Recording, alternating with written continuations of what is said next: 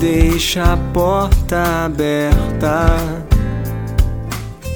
De repente uma brisa vem enquanto a gente conversa.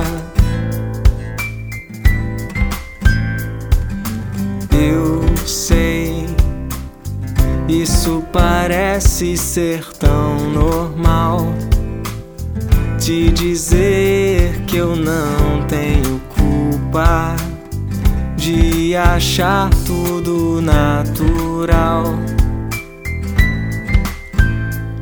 Mas eu te dei tantas provas do que eu te falo e de tudo que eu descobri. Um sentir sempre puro e raro.